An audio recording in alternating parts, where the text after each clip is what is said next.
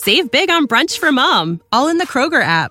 Get half gallons of delicious Kroger milk for $1.29 each. Then get flavorful Tyson natural boneless chicken breasts for $2.49 a pound, all with your card and a digital coupon. Shop these deals at your local Kroger today, or tap the screen now to download the Kroger app to save big today. Kroger, fresh for everyone. Prices and product availability subject to change. Restrictions apply. See site for details.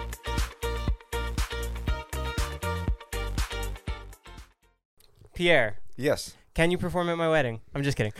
I would have done it. Seriously, I could have. It's right up the street, but I'm on tour, I think, because it's in August, right? Or Yeah. Should we move the date? Should we move the tour? Yes. Yes. Okay. I'll just call the Offspring in Sum 41 and say, I got to go play Joe's wedding. Yeah, ticket refunds would be easy. Oh, yeah. Lead singer of the band Simple Plan, selling over 10 million albums, releasing 6 studio albums, performing at the Winter Olympics, and a former marine biologist. Pierre Bouvier. Bouvier. Bouvier. Yeah. Have you ever? Do you watch The Simpsons? Yeah, of course. Do you know that Marge's maiden name? What's her maiden name? Bouvier? Yeah. You come from a line of celebrity. Exactly. And then there's a couple different ones. John F. Kennedy's wife was Jackie Onassis, which was Jackie Bouvier, was her maiden name. You're not related to these people at all, right? I hope so. I'm waiting to find out, but so far I haven't really checked. I haven't really dove that deep, but maybe. There's not a lot of Bouviers in North America, so. Your hair's a little blue. Oh, yeah, there you go. So, I was like, what is it the light? Huh? Is it the light?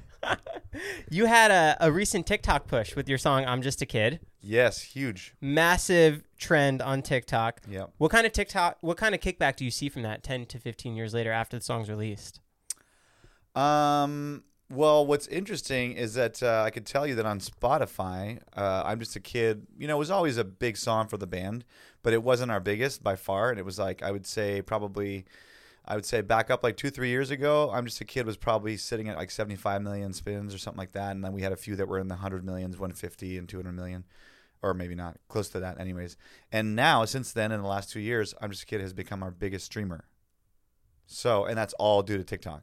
That's crazy. Yep. So it's become our biggest streaming song of all of our catalog. Does that obviously blows up the other songs, and did it? It helps everything. And I think a lot of people have discovered who Simple Plan is through this TikTok phenomenon. Through the I'm Just a Kid challenge, through celebrities like Will Smith, Ed Sheeran, and cast of Friends, and countless others that have done the I'm Just a Kid challenge.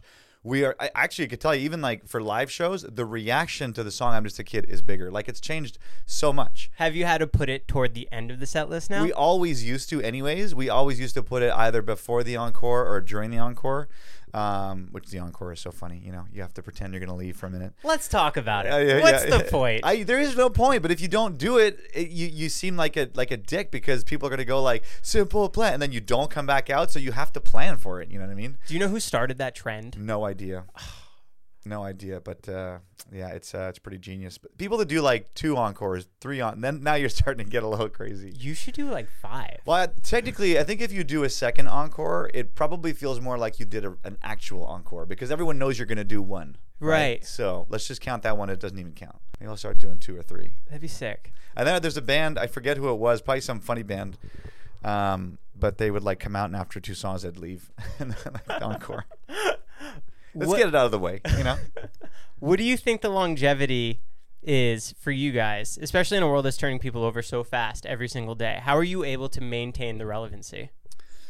Well, for us, I think that, we've been very lucky to have sold a lot of records. And I think that the reason why we are still here is because there are some songs that we've written and that we've done that have connected with people in a very, very deep way. Songs like Welcome to My Life, Perfect, Untitled, those kind of deep songs where I think that there's a lot of people that were maybe at an age where they were going through a lot, call it from 10 to 18 years old. You're becoming an adult. You're learning about yourself. You're learning about who you want to be, and then this band comes in and like you feel like this is who I am. And when you create that sort of bond, especially with more than one song, I think it's one of those things where we have fans that are just never going to not be Simple Plan fans. You know what I mean? Like, it could be like bands for me where when I was growing up, whether it's who I think of, maybe like there's a band called Lagwagon. It's a really, really awesome punk band from Southern California. And for me, I'll always be a Lagwagon fan. Or if it's Blink-182 or Green Day, I'm always going to be a Green Day fan. Like, no matter what happens, no matter if they stop playing or if they make a record that I'm not into, I'm always going to be a fan. And I think we've hit that with our career.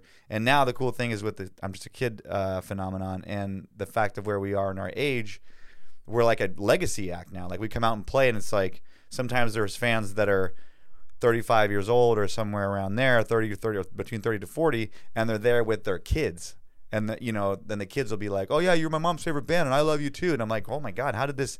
Like we've been in this band for over almost 25 years now. So it's pretty crazy. What's that like for you to write a song that has a moment? 21 years later? Yeah, 21 years later. It's awesome. I feel like it's a blessing. It's like it's what allows us to have had this career this long. So many bands, have started years and years ago, and then later on, well, they're becoming, real estate agents or something, or they're like, we're not doing this anymore. I don't want to tour in a van no more. We've never had that problem. Like we've always been able to have good ticket sales and record sales, and it pays the bills, and I get to do this for hopefully the rest of my life. You know what I mean? So that's pretty incredible. How old were you when your first album came out? I was 2002, 23. Nobody likes you when you're 23. It's funny because it seems a little old in hindsight or in retrospect, but my drummer and I started our first band when we were 13, so that was 31 years ago. And we had like a couple of different incarnations before it became Simple Plan. So we had a band called Reset that sold maybe, 15,000-20,000 records and toured across Canada a couple of times. When you were 13? No, that's like, so that would have been when I was 16, 17. Oh, wow. And then that band existed for about 5-6 years. So when we were 13, we started a first band. It was called Stone Garden, or then it became Roach. So, when you start your first band, you kind of have a couple of hiccups.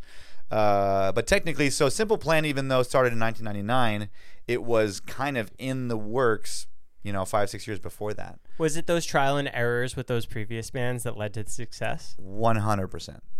It would have never happened for us the way it did if we didn't go through that before, because when I was 16, we were signed to this little indie label and made a record, came to California to mix it, and we were pretty big in our local area. We played for like 1,000 people, sold out the local theaters, did some shows with Pennywise and even shows with Blink-182 back then, did the Warped Tour, but we never made a penny. And we were working jobs and we were doing this indie band, and like it became kind of obvious that we didn't really have, we could have kept going, but when I actually kicked out Chuck of my old band, my drummer, I kicked him out of the band, and then he wanted to start another band, and then when we started this one together after making up, we realized like we don't want to go through that again. We want to be signed to America. We want to be signed to a major label in the US.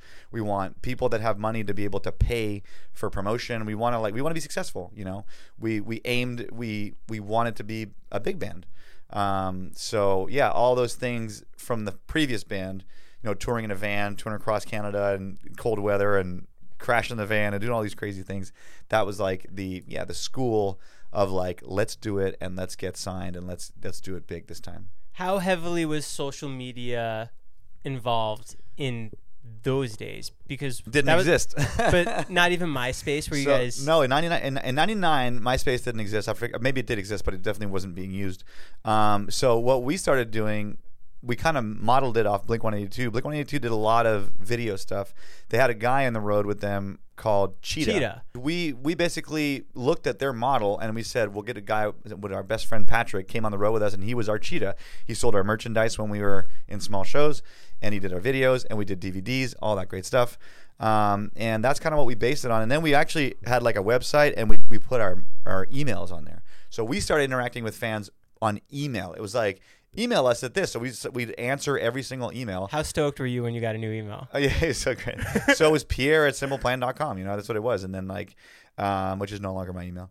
But so we did that, and that's how we started basically the social media, because like we started like communicating with fans that way. And then when MySpace came around, we got hopped on that and sort of did all that stuff. But yeah, so at the beginning it was really just, it was DVDs, and I think YouTube wasn't even that popular yet, and we basically did that and communicated through email. Did you have a street team?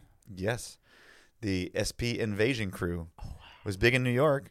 A lot of people working on that. It was really pretty amazing. It was a cool time. What was your favorite part of those Cheetah-style videos with Patrick? The DVD. So we did like a live DVD, not a live DVD, but like a lifestyle DVD. It's like 3.5 hours long, and like I could still watch it today. It's a little excessive in length, but it's hilarious. Like, I mean, and because now we'll shoot stuff and we'll put it out the following week on our socials. But back then we shot for months to maybe a year and a half, and then we cut it into one large story. So it was really cool to be able to hop on that journey and see the making of the album, going on the first tour, goofing around, just going to 7-Eleven, like taking Slurpees out the machine, just being stupid like young kids. But so that was the most fun part, seeing those DVDs come together and the behind the scenes stuff. I can't wait to deep dive into those videos. Oh, you got to watch. It's called A Big Package for You. Okay, it's on YouTube? It probably is. I still watch the Blink ones with the cheetah. Yeah, for sure. Tom would smash his acoustic guitar in the parking lot. Yeah. That's so crazy. What was it like being a rock star before social media? It was interesting. I would say there's two major things that are very different than now. First of all, back then, I feel like we didn't really understand or know how popular we were. Whereas now, you have the metrics right in front of you. You can see from one week to the next, oh my God, I just gained 100,000 followers. Oh my God.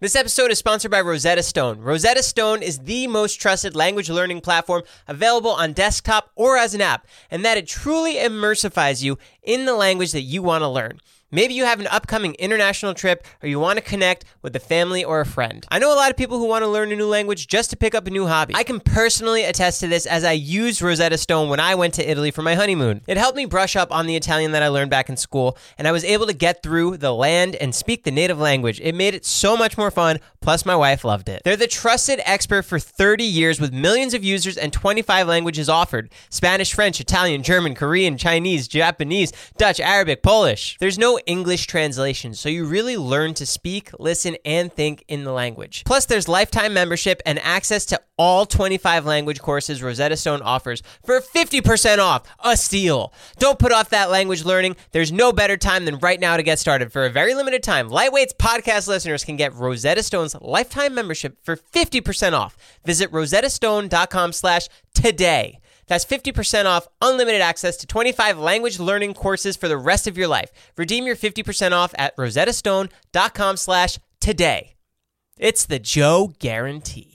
In the hobby, it's not easy being a fan of ripping packs or repacks. We hype ourselves up thinking we could pull one of the best autographs in the game, but guess what? With zero transparency on available cards and hit rates, it's all just a shot in the dark. Until now. Introducing slab packs from arenaclub.com, the only repack that provides real value, a complete view of all possible cards, and clear hit rates for each one. Now, when I buy slab packs on Arena Club, it finally feels like I know what I'm getting. What I love is the display of the available cards, the hit rates, and the grading. Arena is a marketplace for card collecting, buying, trading, selling, displaying, and with Arena Club slab packs, they're revolutionizing the repack game with transparency.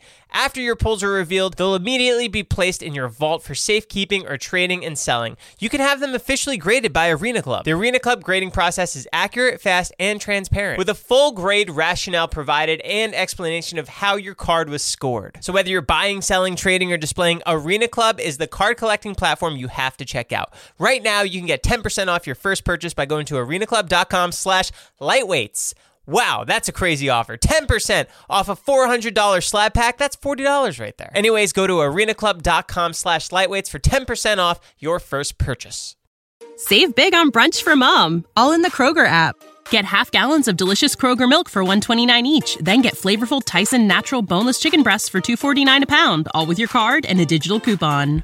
Shop these deals at your local Kroger today, or tap the screen now to download the Kroger app to save big today. Kroger, fresh for everyone. Prices and product availability subject to change. Restrictions apply. See site for details. Video got this, and you see it, you control it, you do it. For us, it was like record sales, which we got reports once in a while, we got plaques once in a while, but we were just a band on tour that was kind of isolated from all that information. So I wish we would understood and had the power to control that brand, that we had, and just being also more aware. Like, I think that kids nowadays, or not kids, but artists or people that are on, that are trying to promote themselves, have a better grasp of what's going on and how they can use it. Where like back then it was like you're signed to a major label, the label takes care of that. You have a publicist, you just do your thing and show up for the interviews. And so that's one thing. And the other thing is that there was a little bit more mystery, because you didn't have to show everything. And I do think that there is, there's something cool about that. Like if you back it up to the 90s, bands like, I was into Pearl Jam at some point and Smashing Pumpkins and all those bands. There was a mystery, even Guns N' Roses. There was like, you could catch an interview on a magazine maybe and catch a glimpse of who they were as a person. But now we're out there doing selfies. We're out there doing like confessionals and our, day-to-day stuff. It just seems like we're giving so much that there's a lack of mystery. So those are my two kind of points. What kind of change would you see in your own landscape if you got an article in AP Magazine or you got an article in any other type of publication? Would you see it immediately? What do you mean? Would more people come out to the shows if you got a bigger, if MTV put you into the rotation, if you guys got a spot on Z100? I think, yeah, because I think one of the major, maybe a few of the major factors today would be, a radio hit's a radio hit. That's never going to be bad. Like radio hits are big. If you're on pop radio and you happen to have a song that happens to be playing on all major stations across America 10 times a day, you're going to see the impact of that. So that's one. Playlists on Spotify, also a big one. But I think that a lot of things that mattered, like AP, and like even a Rolling Stone interview, does that really mean much anymore? Not as much. Like we have, and we have pretty big socials. Our TikTok is up to probably close to 2 million, if not, I don't know how much it is, but close to there. So we have a lot of outreach on our own. And, I think those are just as impactful as like, a lot of times I'm backstage doing interviews for people and I'm like, this person, like this is going to be seen by no one. Like, what I mean? Yeah. So it's tough to figure out what matters and what has an actual impact, But I think, Spotify playlists are like the new countdown, the big playlists, and a radio hit's a radio hit. And then of course if you can get a TikTok, story like the I'm Just a Kid one, then you're golden. Right. Your album, no pads. Yeah, baby, on vinyl. No helmet, just balls. Yeah. It is under Spotify, but it's at the top now as a re-release. Did you guys get the rights to it? No. It's interesting. So I find that annoying as well. Was it the 15th anniversary or 20th anniversary? We basically, 15th. We did like I don't know why. It was re-released with a couple of songs extra, and that's just how they put it out there. So like the release year is like 2016 or something like that, or 17. Yeah. It's silly. No, it's the same album. It was just like we wanted to re-promote it again, and it got put that way. I find it annoying. And now that you've mentioned it, I kind of want to go out there and say, this is not a 2017 album. It's a 2002, Oh, I built so much stuff up in my head. I'm like, oh, my God, they're making more money from it. They have rights to it. There was a release. Yeah, I know. You look at the Taylor Swift stuff, and it seems like a cool idea to do that. And but no. We still have rights to it, but we don't own it outright. We don't own all of it. Obviously, it was signed to Lava Records back in the day, who they paid for it, and they gave us an advance for it. So all good. What's your ear like? Are you hearing things differently than I am? Are you constantly listening to the next song in your head, figuring out how it's going to go? What I hear on a daily basis is this. Tinnitus. No, I'm just kidding. But I'm very. My wife laughs at me because when we're in the car, I'll turn the radio off because I like silence. Because if I listen to something, I am unable to listen to something without analyzing it as a songwriter, as a producer. Like, oh, that sounds cool. That snare is really fat. Like, how did they do that? So yeah, I'm constantly looking at stuff. I'm producing for other people. I'm writing for other people, which is kind of like the next phase of my career that I want to focus on a little bit. Not focus on, but that I want to spend some time in. So I'm always analyzing. I'm always like thinking of. I'm really a big song guy. I love songs. I love hearing what's new, hearing what people like, stuff that excites me. There's so many new songs, and I feel like I would say probably 95% of new songs. I just go like, oh, that was pretty cool, and then once in a while I'll be like, damn, this is good, and I want to figure out why is it good. Who are your favorite songwriters today? Favorite songwriters today? Good question. I don't know. I mean, I guess I'm not really super familiar with who's like writing the big records right now. I know that one of my buddies, Andrew Goldstein, is doing amazing, and I love him. He's written many songs with us. He's written a couple of songs 2, I think, on the last record, and some on the previous record. He lives in my friend's neighborhood. Oh, nice. I love Andrew. He's such a nice guy. I went up because I like saying something to somebody that'll kind of shock them so that I'm in their brain and they remember me, and then they'll come on the podcast one day. So when I saw him, I was like, hey, man, love the Friday Night Boys. Yeah, of course. His old band. Yeah. He's like, oh, my God, thank you so much. Yeah, he's crushing it right now. Who else writes cool stuff? We did a lot. I can only speak to the people that I've written with, but we wrote a couple songs with Justin Tranter a little while ago. Huge writer now, like writing amazing stuff. I think he wrote a bunch of Bieber massive hits, like "Is it too late now to say sorry?" Oh, he did that? I think so. Great song. Yeah, and I could be wrong, but I think Justin did that. But anyways, he's done a bunch of songs. But yeah, I don't know. Like, who are my favorite songwriters? I can't. That's all I got. You were thrown out into this massive success at age 23. Mm-hmm. What changed in your day-to-day life from before that first album to after?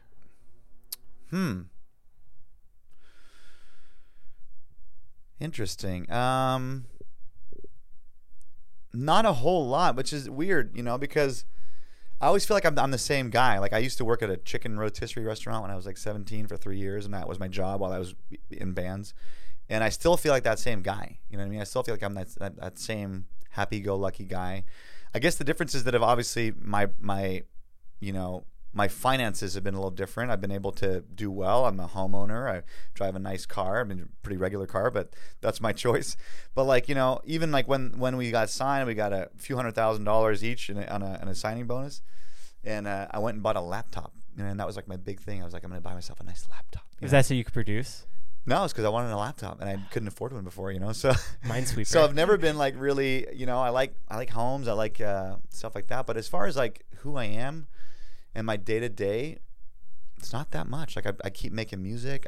Feel like I'm still in this band where we rehearse, we go on tour. I just came back from a tour on Sunday. I'm leaving back on Friday again. So it's strangely still the same. Thanks for squeezing me in. Of course. Yeah, no. Well, I know we've been kind of like, talking about it for a while, and I felt bad because I'm busy, but I'm not that busy. But just like, making the trek down sometimes because I live about an hour and a half away, it makes it a whole day. But then I was like, and I had to go down for this promo stuff with the Offspring, and I'm like, hey, I've been, telling Joe I'm going to do this, and I'm like, let's see if he's available. So last night I'm like, you available tomorrow at 3 o'clock? You're like, yeah. I know. I woke up at 6 a.m. to your DM. Like, oh my God. Yeah, it's perfect. Awesome. At what point did you realize Simple Plan would be more than just a one-hit wonder? By the second album. Here's the thing. Our first album, this is a funny thing. It's going to be a deeper answer. I feel like we've never had a massive, massive song. Because we've had, obviously, very, very big songs. But where, there are a lot of bands that have just had, like, bigger songs that, like, everyone knows. And it's just, like, whatever that may be. So I always felt like we were a band that kind of had a chip on their shoulder. That we always wanted to, like, we didn't quite achieve the success that we wanted to. That being said, on our first album, we had multiple songs. We had, like, the first song that came out was I'd Do Anything. It ended up being pretty big, but not too huge. I'm Just a Kid did pretty good. And then Addicted blew up on TRL. It was like retired from TRL, which to us was a huge deal. It means it's on there for so long that they have to take it off. And then Perfect was, I think, top 3 on the top 40, whatever the biggest chart is. I think it's the top 40 charts. Yeah, the top 40 songs.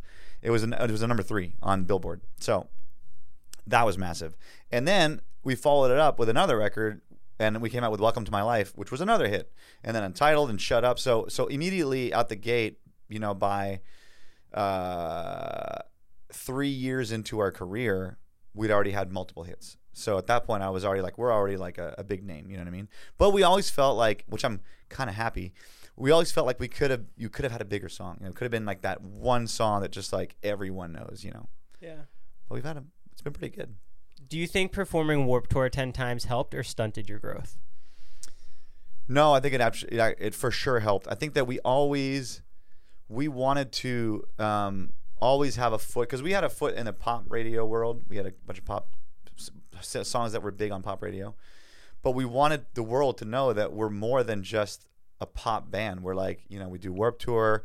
We have energetic live shows. We have songs that are heavy. We come from the pop punk world. We come from, growing up on Offspring, Green Day, Blink-182. You know, we're alongside bands like Good Charlotte, Sum 41, Newfound Glory, and we wanted to make sure that the public knew that there's nothing wrong with Avril Lavigne, but we weren't like that pop. You know what I mean? We were like still in that pop punk world. So, and we did the Warped Tour. We didn't do it the entire thing every year, but we showed up 17 years on the Warped Tour. 17 of the 24 years that it operated, we were on a Warped Tour for at least a few shows. Oh, wow. We actually hold the record right under Less Than Jake. Really? Yep. That's cool. Yep. You obviously sold so many albums of your debut and your follow-up. I feel like you're so grounded. You're married. You have kids. How did you avoid falling into that hole of just like rock star stereotypes, just being so grounded? Yeah, I think it's part of like my DNA. I think that I always feel, I think maybe to a fault, I feel like uncomfortable with famous people. Like, you know, a lot of people that have the opportunity to go into award shows or after parties want to like rub shoulders with the famous people. And I'm just like, oh, so-and-so's there. Okay, cool. Yeah, I'm not going to go over there. Like, I feel like, I don't know why. Like, it's just like, I'm not intimidated. I'm just like, I feel like I don't want to be a burden, and it's weird. You know what I mean? So when we became sort of famous, I could have easily moved to the hills of Hollywood and like go to the cool bars. But instead I fell in love with my girlfriend, and she lived in San Diego, and I was like, we're going to San Diego, and we're going to live in a small little area that no other celebrities are around. And I kind of never gravitated towards that lifestyle. You know, I like to party, I like to have a good time, but I never was attracted to that sort of like superficial, you know, which it doesn't have to be superficial to everybody else, but like it's not something that ever was attractive to me in a weird way. Interesting. I don't know why though. I'm just like that. That's great though. I like having friends in low places, you know? Yeah. Do you, I just have to reset the cameras, but yeah, you're good. When you obviously had so much success on that first album, second album, were you guys partying like rock stars? We definitely had some good parties. A lot of cool award shows. I mean, I remember that there was a period of time when we were touring a lot in Asia, and the Pussycat Dolls were out there a lot, and Linkin Park was out there a lot, and we crossed paths with them. Pink was out there a lot, and we had a few parties where like, you know, high-fiving Fergie, like, what's up, Fergie? She's like, hey, what's up, Simple Plan Boys? So it was kind of fun. What was the tour bus like? We always had the loud rockin' tour bus. Like, we'd always be that band. Like, a lot of bands, which in hindsight, maybe it was the wise thing to do, was like, you know, the bus is off limits, nobody go in there. For us, we're like, come on in, have a beer, let's go. And like, we'd crank the music, and like the bus driver would show up for a bus call at like 1 a.m. or 2 a.m. And the bus is just like dance party in there. So it was always a good time. We try to have a good time. Oh, that's so fun.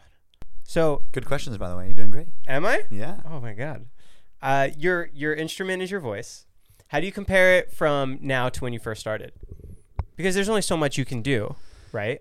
Yeah, I would say that I can say with confidence that I'm a way better singer than I was back then. Like, you know, people would argue that maybe my voice sounded cooler back then, but I feel like over the years, if you're a singer, if you're a touring singer, you're going to have to learn how to take care of your voice, because you're going to lose it. You're going to injure it. Stuff's going to happen. Unless you're singing like really chill music, like if you're singing pop punk, you're going to get into trouble, you know, and you're going to have to go to a voice doctor, and they're going to have to tell you what you should and shouldn't do. So with all that information and all that experience, like now we usually play headlining shows. So we're out there for an hour, 30 hour and 40 minutes. I did 3 shows in a row. I did Thursday, Friday, Saturday out in the East Coast of Canada this weekend. Back in 2002, I probably would have blown my voice. Like, I just didn't know how to sing, where to take it from. Even sometimes, like, you know, get the band to be like, we're not going to play this song, we're going to play this song because that one's too hard for me, or we're going to pull it down or something. So I feel like I'm a better singer, can control my voice better, and yeah, that's kind of like, it's kind of cool to be able to improve, you know, because I'm getting old. I'm like 21. Yeah, I'm 26 now. Oh wow. Yeah, now 44 this year, and yeah, I feel like I'm at the top of my game as far as singing goes. Obviously, there's different pockets, but what's your audience size compared from the U.S. to Canada? We have like I would say anywhere between, across the world, we have anywhere between, you know, like small shows would be 1,500 to like, and these are just headline club shows, to like 5, 6, 7,000 people, depending on where we're going. And it really depends. Like some places, like in Montreal, we're really big because we're from there. So we'll play for 7,000, 8,000 people, depending on if we have a hit on the radio at that time. Mexico's great. Like America's awesome. Like, and it goes in waves. Like we were at a time probably in the early, like in the 2013, 14, 15, not as big in the U.S. And then with our 15th anniversary of our first album, we did a U.S. tour that celebrated that, and that kind of like reignited our fan base in the U.S. And now we play bigger shows there. So it goes back and forth. We do a lot of cool bigger festival gigs. Like we played this weekend for 11,000 people in a small town in Quebec, and like we did some shows for like 80, 90,000 people sometimes. Like, so it's interesting that we've been able to sort of reach out to the whole world, like Australia, Asia, Southeast Asia. We played South Africa. We play a lot in South America and Mexico, and we have like a few thousand people everywhere. So it's kind of cool. What goes through your head when you're performing to 90,000 people? It's easier. No. Yeah, it is. No, it's not. Yeah, because you kind of like, they become more a sea of people. The smaller the crowd, the more intimate it feels, and the more you feel like you're being looked at in a more closer way, because they are closer. Like we played our biggest show, there was some numbers that were tossed around. We played in front of 150,000 people in Quebec City. I can throw up. Yeah, it was so big you couldn't see the end of the crowd, and it was super fun, and I would do it every day if I could.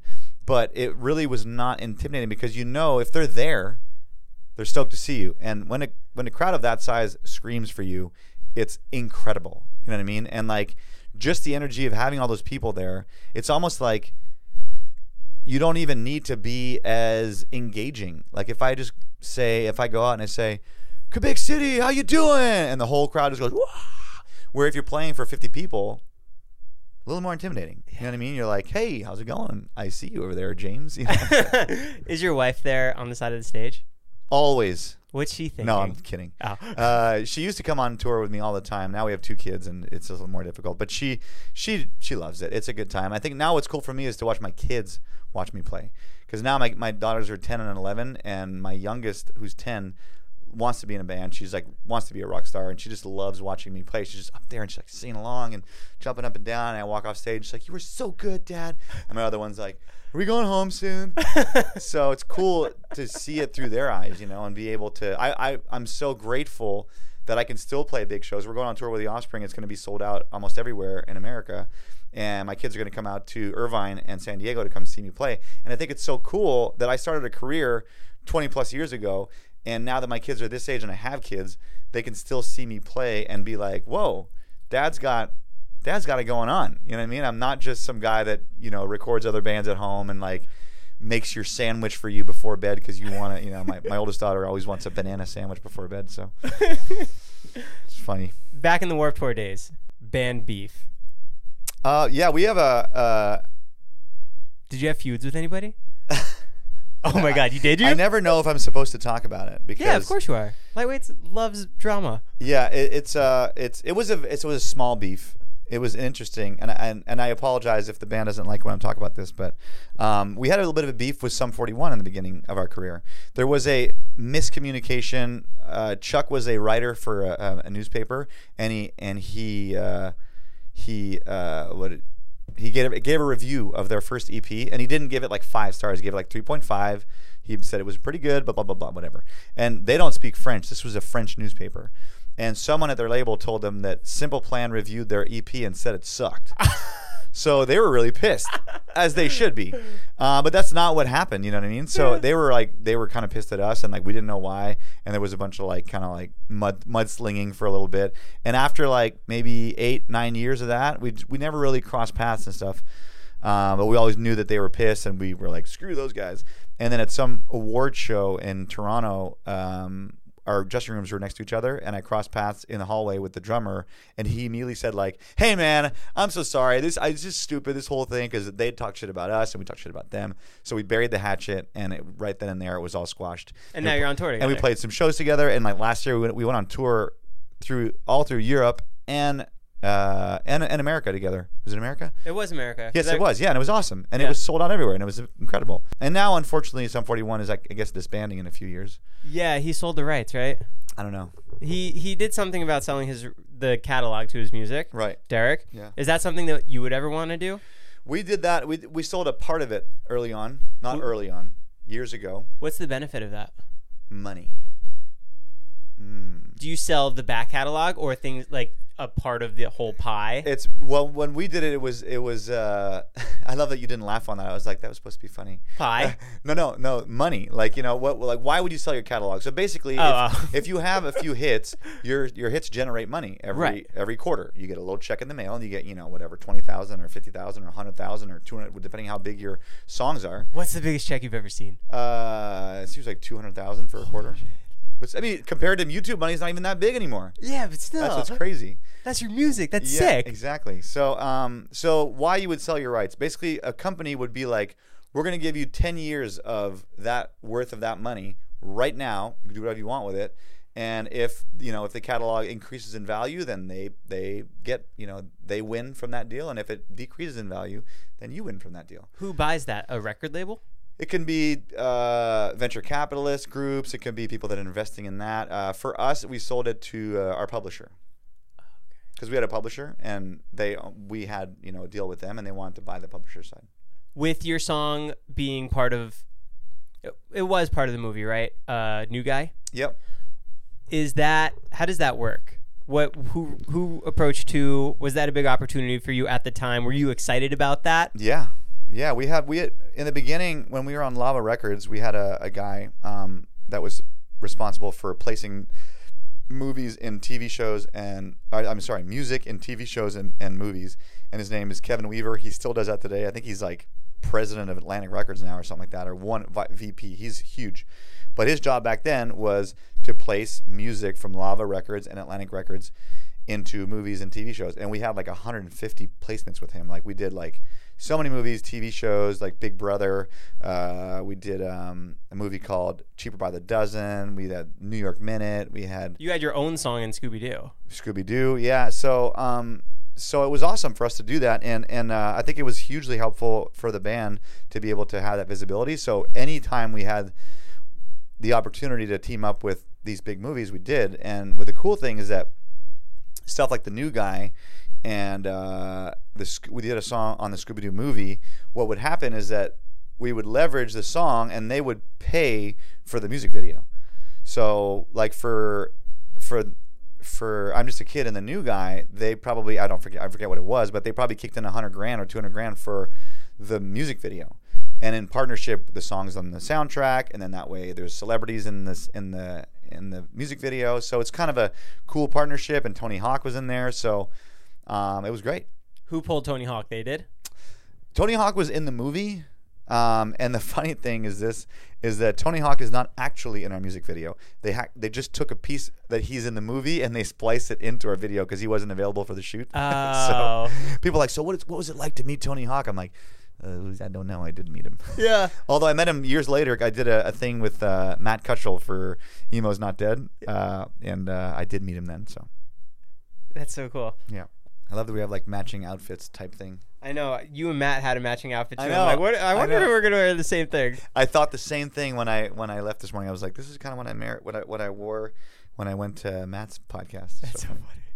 So what's your day-to-day like now? Because you have 2 kids, you have a wife, you're on tour.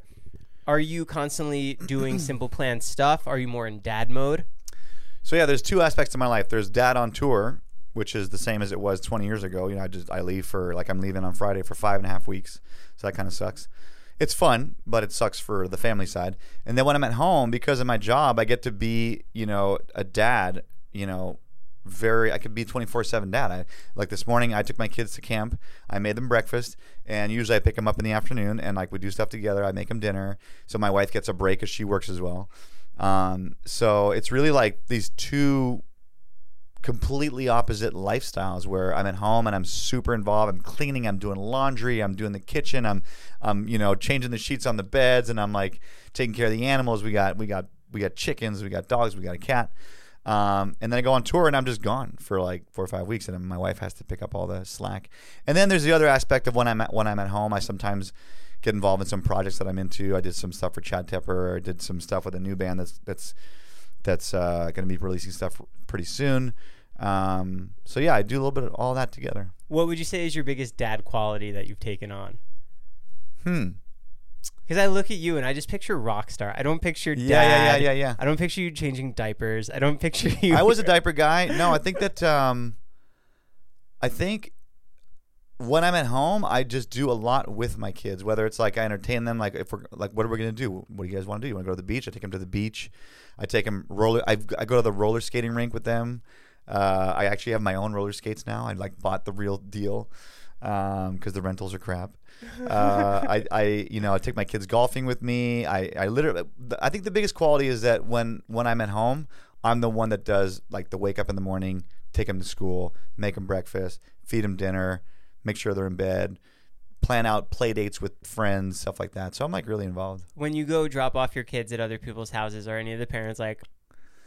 No, like I live in a small town, and it's like, it's more like the opposite. I think when people, if they see my Instagram or if they see like, sometimes like the last time we played in LA, a bunch of, I live in a small town called Ojai, and a lot of my friends came to the show in LA, and there was like a group of like 12 of them. Like your Ojai dad friends? Yeah. And like, my wife grew up there, so they're like friends through my wife. Yeah. And they showed up, and they were just like, it's so crazy to see you like on a stage, and you're like jumping up and down, and the whole crowd just like losing their minds. And we're like, it's just Pierre. Yeah. You know what I mean? So it's like, it's this weird thing, like where they see me more like a normal guy. Like, I go to the grocery store every day to pick up, guys, I live close to I love going to the grocery store. I go all the time.